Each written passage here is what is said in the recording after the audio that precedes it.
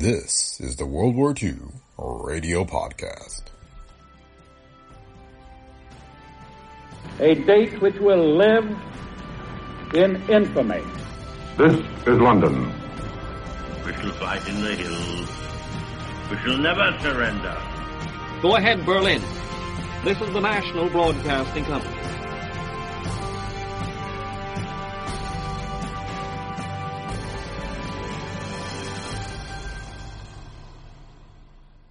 Welcome to the World War II Radio Podcast. This week our episode consists of two segments. The first is a portion of Winston Churchill's address to the British people on February 9th, 1941, better known as the Give Us the Tools speech. Our second segment is Abraham Lincoln, The War Years, an episode of Cavalcade of America that aired on February 12th, 1941 over the NBC Red Network. It is based on Carl Sandburg's book of the same name. Cavalcade of America was an anthology program that ran over NBC and CBS from 1935 to 1953. A television version aired from 1952 to 1957. The World War II Radio Podcast is a Brick Pickle Media production. If you like the show, please leave feedback on iTunes, Spotify, or wherever you listen. You can also support the show by clicking on the link in the show notes and offering your financial support. Your donations help us to continue the podcast. And thanks to those of you who have already donated. Thanks for listening, and enjoy this week's episode. When you need mealtime inspiration, it's worth shopping Kroger, where you'll find over 30,000 mouth-watering choices that excite your inner foodie. And no matter what tasty choice you make, you'll enjoy our everyday low prices, plus extra ways to save, like digital coupons worth over $600 each week. You can also save up to $1 off per gallon at the pump with fuel points. More savings and more inspiring flavors make shopping Kroger worth it every time. Kroger, fresh for everyone. Fuel restrictions apply.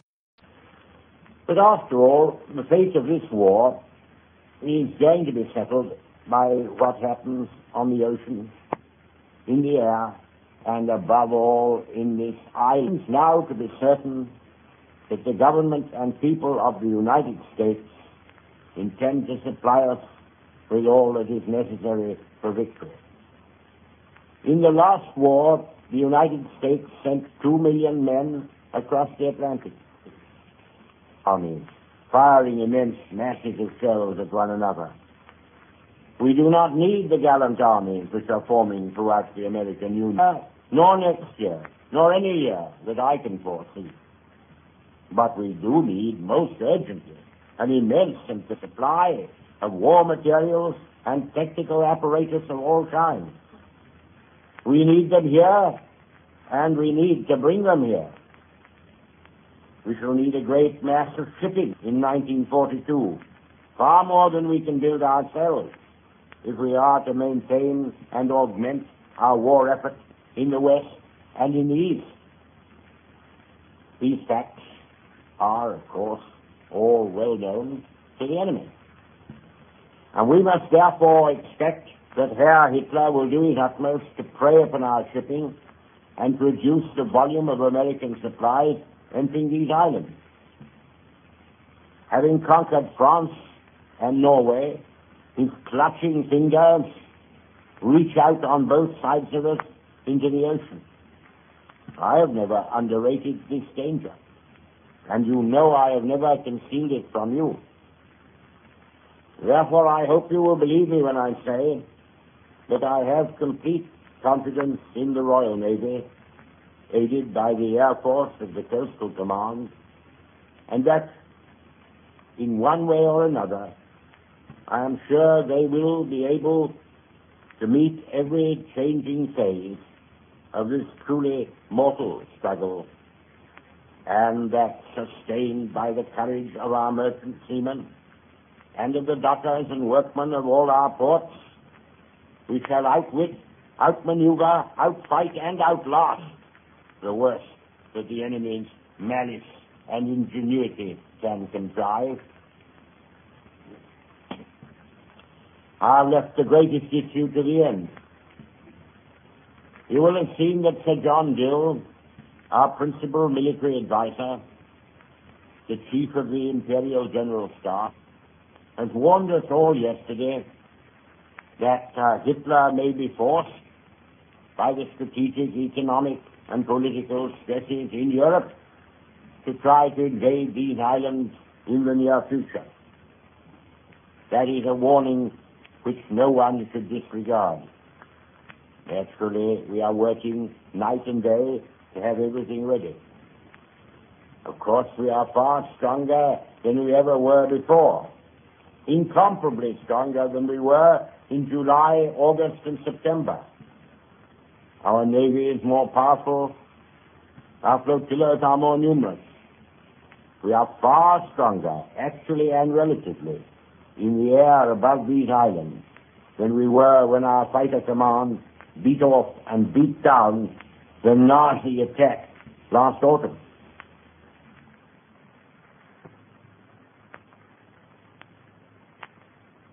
Our army is more numerous, more mobile, and far better equipped and trained than in September, and still more than in July. I have the greatest confidence in our Commander-in-Chief, General Brooke, and in the generals of proved ability who under him guard the different quarters of our land. But most of all, I put my faith in the simple, unaffected resolve to conquer or die, which will animate and inspire nearly 4 million Britons with serviceable weapons in their hands. It is not an easy military operation to invade an island like Great Britain without the command of the sea and without the command of the air, and then to face what will be waiting for the invader here. But I must drop one word of caution. For next to cowardice and to treachery, overconfidence, leading to neglect or slothfulness, is the worst of martial crimes. Therefore, I drop one word of caution. A Nazi invasion of Great Britain last autumn would have been a more or less improvised affair. Hitler took it for granted that when France gave in, we should give in. But we did not give in. And he had to think again. An invasion now will be supported by a much more carefully prepared tackle and equipment of landing craft and other apparatus, all of which will have been planned and manufactured during the winter months. We must all be prepared to meet gas attacks, parachute attacks, and glider attacks with constancy, forethought, and practiced skill. I must again emphasize what General Gillard said and what I pointed out myself last year. In order to win the war, Hitler must destroy. He may carry havoc into the Balkan states, Caspian. He may march to the gates of India. All this will avail him nothing. He may spread proud and once happy countries. He is now holding down by brute force and vile intrigue, learning to hate the Prussian yoke and the Nazi as nothing has ever been hated so fiercely and so widely among men before. And all the time, masters of the sea and air, the British Empire, nay, in a certain sense, the whole English-speaking world, will be only bearing with them the swords of justice. The other day, President Roosevelt gave his opponent in the late presidential election a letter of introduction to me. And in it he wrote out a verse in his own handwriting from Longfellow, which he said applies to you people as it does to us. Here is the verse. Sail on, O ship of state. Sail on, O Union, strong and great. Humanity, with all its fears, with all the hopes of future years, is hanging breathless on thy fate. What is the answer that I shall give in your name to this great man, the thrice chosen head of a nation of 130 million? Here is the answer which I will give. The President Roosevelt. Put your confidence in us. Give us your faith and your blessing, and under Providence all will be well. We shall not fail or falter. We shall not weaken or tire. Neither the sudden shock of battle nor the long-drawn trials of vigilance and exertion will wear us down. Give us the tools, and we will finish the job.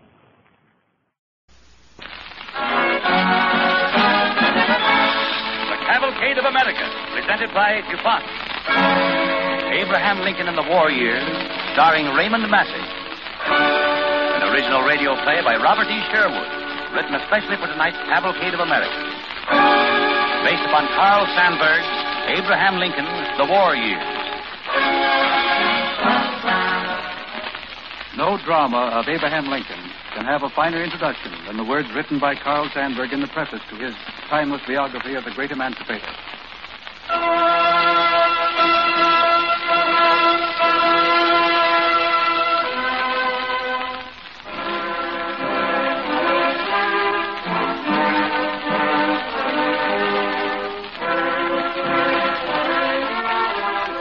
In the story of a great struggle, we meet gaps and discrepancies. Many men and women, now faded and gone, lived the drama before it could be written.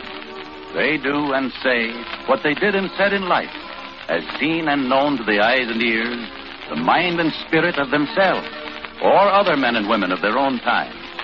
Some of them spoke with action, some with words, some with both action and words. What they say by act or deed is often beyond fathoming, because it happened in a time of great stress.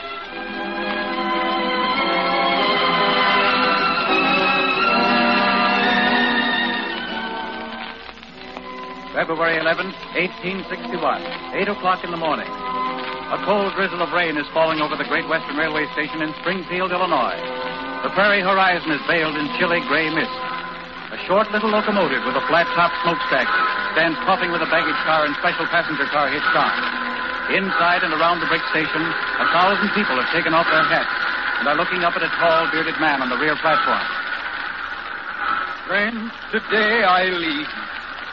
I go to assume a task more difficult than that which devolved upon General Washington. Unless the great God who assisted him shall be with me and aid me, I must fail. Permit me to ask you that you will all invoke his wisdom and guidance for me. With these few words I must leave you, for how long I know not. Friends, one and all, I must now bid you an affectionate farewell. Goodbye, Abe. Goodbye, Abe. Goodbye. Goodbye. Goodbye.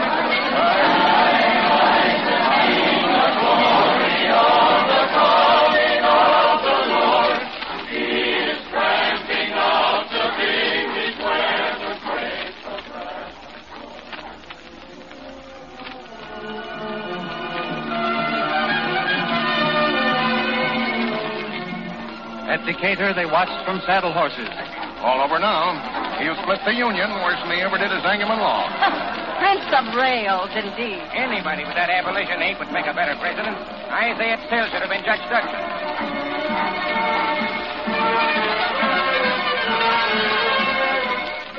At Indianapolis, they stood under darkening skies. Mommy, I seen him. Well, there's not much to look at. Come on, let's go home. Take your pa's hand. Come on, Sonny. Well, Martha, it's the worst thing that ever could have happened. Big loon with flapping ears for a president? What's going to happen next?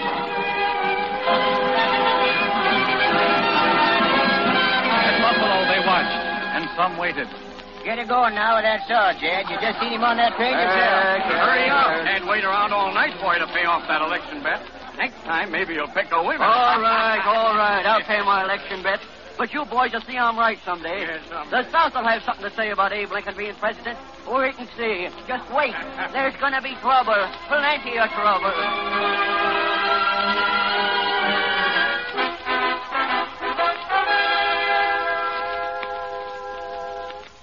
February 21st, 1861.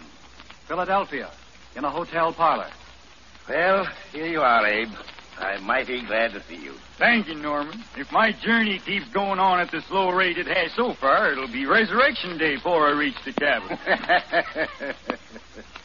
Well, anyway, in 10 days' time, you'll be president. Abe, the country wants to know how you're going to stop secession. I can't answer him yet. You've got to, Abe. Now, listen. I want to tell you something. Once years ago, when I and other lawyers were riding circuit, there was a heavy spell of rainfall, and all the streams were flooded, and we had great difficulty fording them. We stopped at a little tavern. There we met a preacher who was accustomed to riding over that region in all sorts of weather. We gathered about him for advice as to how we could get over the Fox River. He told us he knew all about that. But, he said, I have one fixed policy in regard to Fox River. I never cross it till I come to it. Who's that? A man's outside. Wants to see you, Mr. Judd, and the president. All right, Abe? Yes, let him come in. Very well, boy. This way, sir. Gentlemen, my name is Alan Pinkerton. I am a detective in the employ of the Pennsylvania Railroad. I have come to tell you, Mr. Lincoln, that there's a serious plot to assassinate you when you arrive in Baltimore. The ringleader is a man named Fernandina. Probably just another one of those fanatics. But he has a strong group of followers. They're all armed. They're desperate. And, Mr. Lincoln, they're killers. You are their enemy, Abe. You know that there are many who will do anything to prevent you from... Be quiet, gentlemen. Oh, I thought you were alone. Good evening, Mrs. Lincoln. It's just a little political discussion, Mary. That'll be all, gentlemen. I'll give your suggestions my most serious consideration. Very good, sir. I'll see you later, Abe. Good day, Mrs. Lincoln. Good day. Good day, gentlemen. Abe, what were they talking about? Oh, they were just talking about political appointments. Come here, Mary. Come over to the window. Now then, Mary, look down there. That's Independence Hall, where I'm speaking tomorrow. Abe, I'm frightened. I'm frightened. Frightened of what? Of everything that may come to us. Civil war. There's nothing to be scared of, Mary. We may have a pretty rough road ahead of us, but we'll pull through.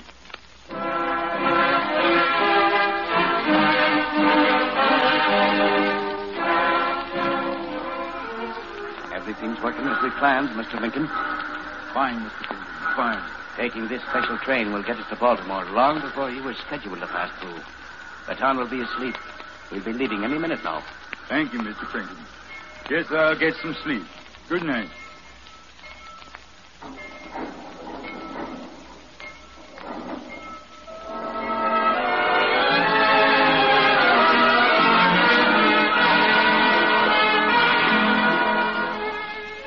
On the eve of his inauguration, Abraham Lincoln escaped assassination by secretly arriving in the national capital. They said it was degrading for a president to come like a thief in the night and make the American people the laughingstock of the entire world. But the incident was soon lost in a swirl of ominous events that engulfed the new family in the White House. Abe, it's just as I keep telling you. You've got to take a stand. What stand do you mean, Mary? You must show the country you're determined to keep the states united.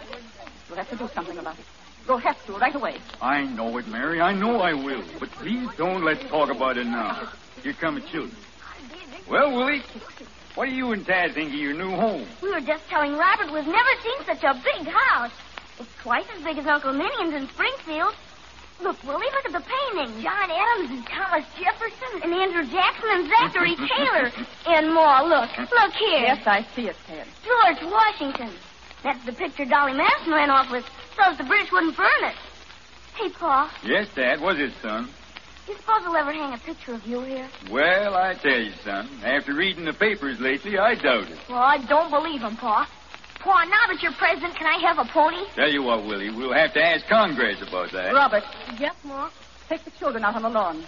They can play there. Very well, Ma. Come on, you two. Will you ask Congress about the pony, Pa? Can we go down to Congress right now? We'll see about it later. Willie. Yes, Pa? Don't play too hard now, so you'll be all tuckered out. No, Pa. Well, Mary, I kind of think Willie's looking better at that. Maybe we should buy him that pony. Abe, I tell you again, the situation is serious. What are you going to do about Fort Sumter? I don't know, Mary. Hard to know what to do about it. I gotta try to figure it out.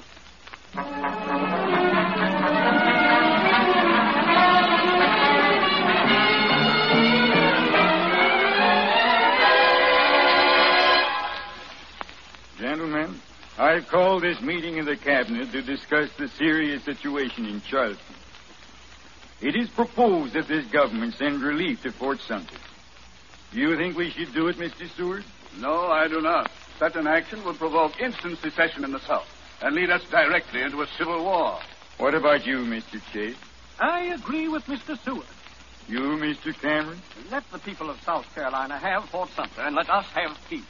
Mr. Blair, what is your opinion? If we fail to come to the sense of Fort Sumter, we may as well shut up shop as a self-respecting government. We must send relief, even if it does mean war. Mr. Wells? I disagree heartily with Mr. Blair. Mr. Smith? I vote no on sending relief. Mr. Bates? My vote is the same. Evacuate Fort Sumter. If the South wants to secede and form a new nation, let them do it. There's room on this continent for as many nations as there are in Europe. Our cause is clear, Mr. President. The sentiment of this cabinet is 7-1 in favor of evacuation of Fort Sumter. Thank you, gentlemen. Thank you for giving me the benefit of your opinion. But the final responsibility rests on me. Yes, Mr. President. And your first duty is to preserve peace. My first duty is to preserve this union. And my policy must be governed by the dictates of my own conscience as to what is right. I shall give orders at once to the Army and Navy to send relief to Fort Sumter. Mr. President, it won't be easy for you to justify this dangerous action to the Congress and the people. I know that, Mr. Seward. I know it won't be easy.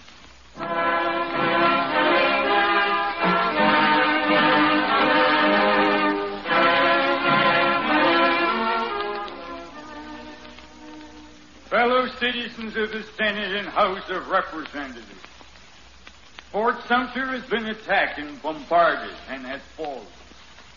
This action has forced upon the country the distinct issue, immediate dissolution or blood. This issue embraces more than the fate of these United States. It presents to the whole family of man the question whether a constitutional republic or democracy, a government of the people by the same people, can or cannot maintain its territorial integrity against its own domestic foes. It forces us to ask, is there in all republics this inherent and fatal weakness? Must a government of necessity be too strong for the liberties of its own people or too weak to maintain its own existence? Gentlemen, we cannot escape history. We of this Congress and this administration will be remembered in spite of ourselves. We shall nobly save or meanly lose the last best hope of earth.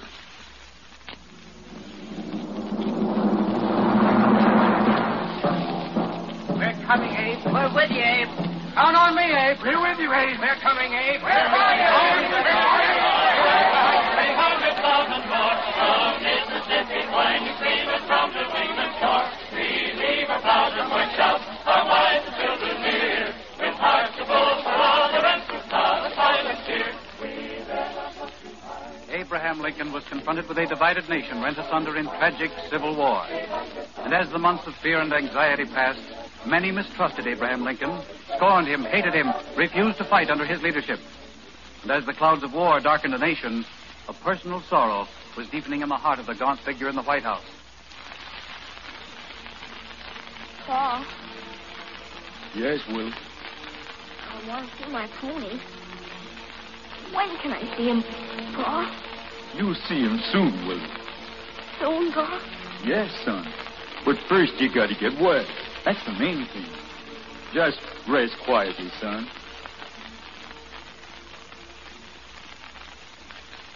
Yes, I would. Close your eyes now and go to sleep. How is he, Doctor? I want the truth. How is it? Come over here, Mr. President. We're doing all we can. You've got to save his life. Doctor, you've got to. We're trying. That's all we can do now. Try. I understand. Thank you, Doctor.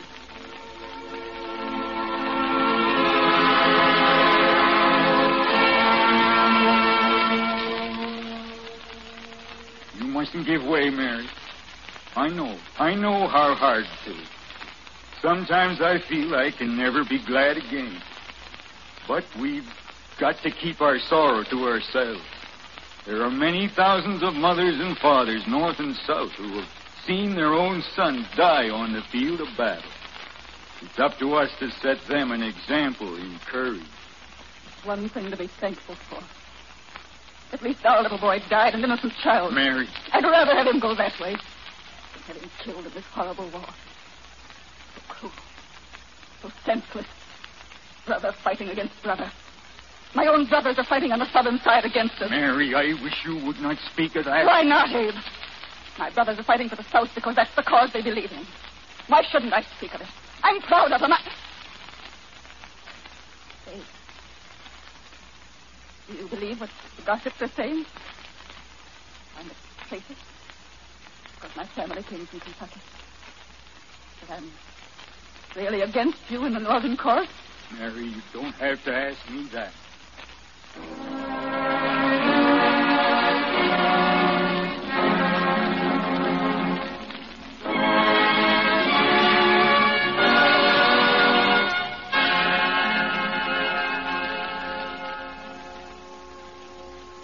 Gentlemen, this committee of the Senate has been assembled in strictest secrecy to investigate a certain very grave matter.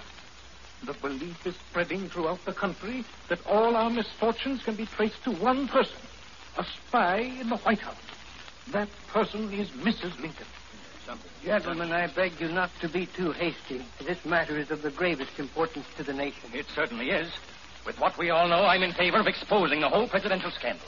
And I'd go as far as impeachment. Well, now, wait a minute. We can't have a public scandal. Not at this time, anyway. Well, attention, gentlemen. What is it? The president. The president? What? How did he know we were meeting? Will you go in, Mr. President? Thank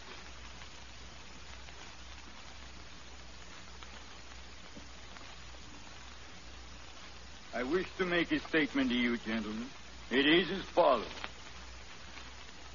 I, Abraham Lincoln, President of the United States, appear of my own volition before this committee of the Senate to say that I, of my own knowledge, know that it is untrue that any of my family hold treasonable communication with the enemy.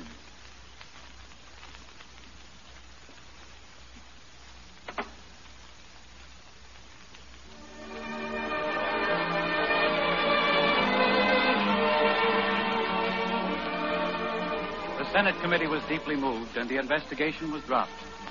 But Lincoln's sadness was not relieved. On a chill, gray November day in 1863, the president was sitting on a platform on Cemetery Hill in Gettysburg, listening to an oration by Edward Everett. It was an oration. It lasted 2 hours, but the crowd there loved it.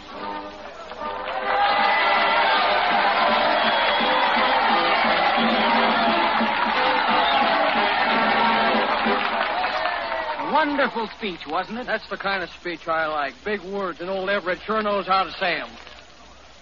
470 years ago, our fathers brought forth upon this continent a new nation, conceived in liberty and dedicated to the proposition that all men are created equal. Like to eat an apple? Now we are engaged in a great civil war, testing whether that Crop this year ain't so good. so conceived and dedicated can along and do. We are met on a great battlefield of that war. We have come to dedicate... Hey, old Abe's talking now. Can't hear him, can you? Well, don't make much difference if we do. Abe can't hold a candle to Edward Everett as an orator. But come on, let's try to get closer. Well, I'll tell you. Old Abe ain't so bad, you know, but he certainly picked the wrong time to be president. We cannot dedicate. We cannot consecrate. We cannot hallow this ground. The brave men living and dead who struggled here have consecrated it far above our full power to add or detract. The world will little note or long remember what we say here, but it can never forget what they did here. Say, did you hear what he said just then? No, what was it? He said nobody'd remember what he's saying here. Well, he hit the nail on the head that time. It is rather for us to be here dedicated to the great task remaining before us, that from these honored dead we take increased devotion to that cause for which they gave the last full measure of devotion. That we here highly resolve that these dead shall not have died in vain, that this nation under God shall have a new birth of freedom, and that government of the people, by the people, and for the people shall not perish from the earth. Well, guess he's finished. Yeah, he's finished. Come on, let's go home.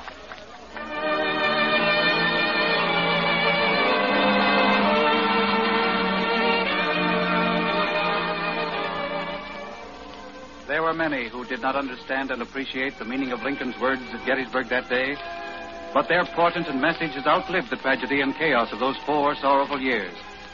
At last, the superior strength and wealth of the northern states asserted themselves, and the tragic war came to an end. And on March 4th, 1865, Abraham Lincoln was inaugurated for the second time. With malice toward none, with charity for all, with firmness in the right as God gives us to see the right, let us strive on to finish the work we are in, to bind up the nation's wound, to care for him who shall have borne the battle, and for his widow and his orphan, to do all which may achieve a just and lasting peace among ourselves and with all nations.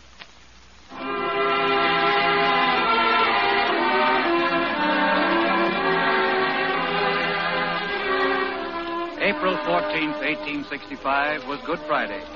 It was a lovely spring day in Washington, and the President and Mrs. Lincoln went for a stroll. Good day, sir. Good day. Good day there, boys. What's your regiment, son? The 157th New York Volunteers, Mr. President. Oh, yes, Colonel. Brown's regiment. And you, Sonny, what's yours? The 5th Michigan Cavalry, Mr. President. That's fine. Well, it's all over now, boys. You'll be going home soon, and there'll be a heap of work for all of us to do. Yes, sir. That's right. Goodbye, boys. Goodbye. Goodbye. Good day, sir. Good day. You know, Mary, it's been a hard time for the people. It's been a hard time for us, Abe. And I tell you, when my term of office is over, we'll go back to Illinois and pass the rest of our lives in quiet. I'll take up law practice again, just as if nothing had happened. It'll be good to be among our own neighbors again. Do you think people will ever feel really happy again? Yes, Mary. People get over these things if they try, even when they haven't much heart for it. Well, you can try. But I don't really feel like going to the theater tonight. We mustn't feel like that, Mary. It'll do us good. It's been a long time since we've been able to sit back and enjoy a real good laugh.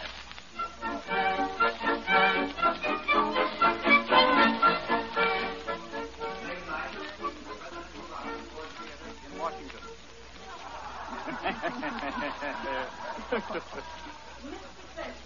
You will please recollect to our fine book and admire heaven. Augusta dear, to your room. Yes, Mom. Gracious, Abe. What's everybody going to think, my hanging on to you so? They won't think anything about it. Now listen, Mary. And first of all, will excuse the impertinence of the 200 children. I know the man is a good society, huh? Well, I guess enough to know you turn you inside out, old gal. You top style guy's an old man friend.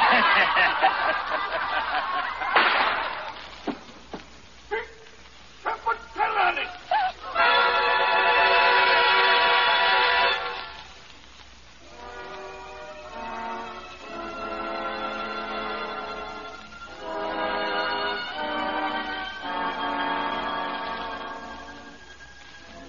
was a funeral. It took long to pass many given points. Many millions of people saw it. The line of march ran 1,700 miles. Yes, there was a funeral from the White House in Washington where it began. They carried his coffin and followed it nights and days for 12 days. Bells tolling. Bells sobbing the requiem. The salute guns. Cannon rumbling their inarticulate thunder. To Springfield, Illinois. The old hometown. The Sangamon nearby. The New Salem hilltop nearby. For the final rest of the cherished dust. And the night came with great quiet. And there was rest. The prairie years, the war years were over.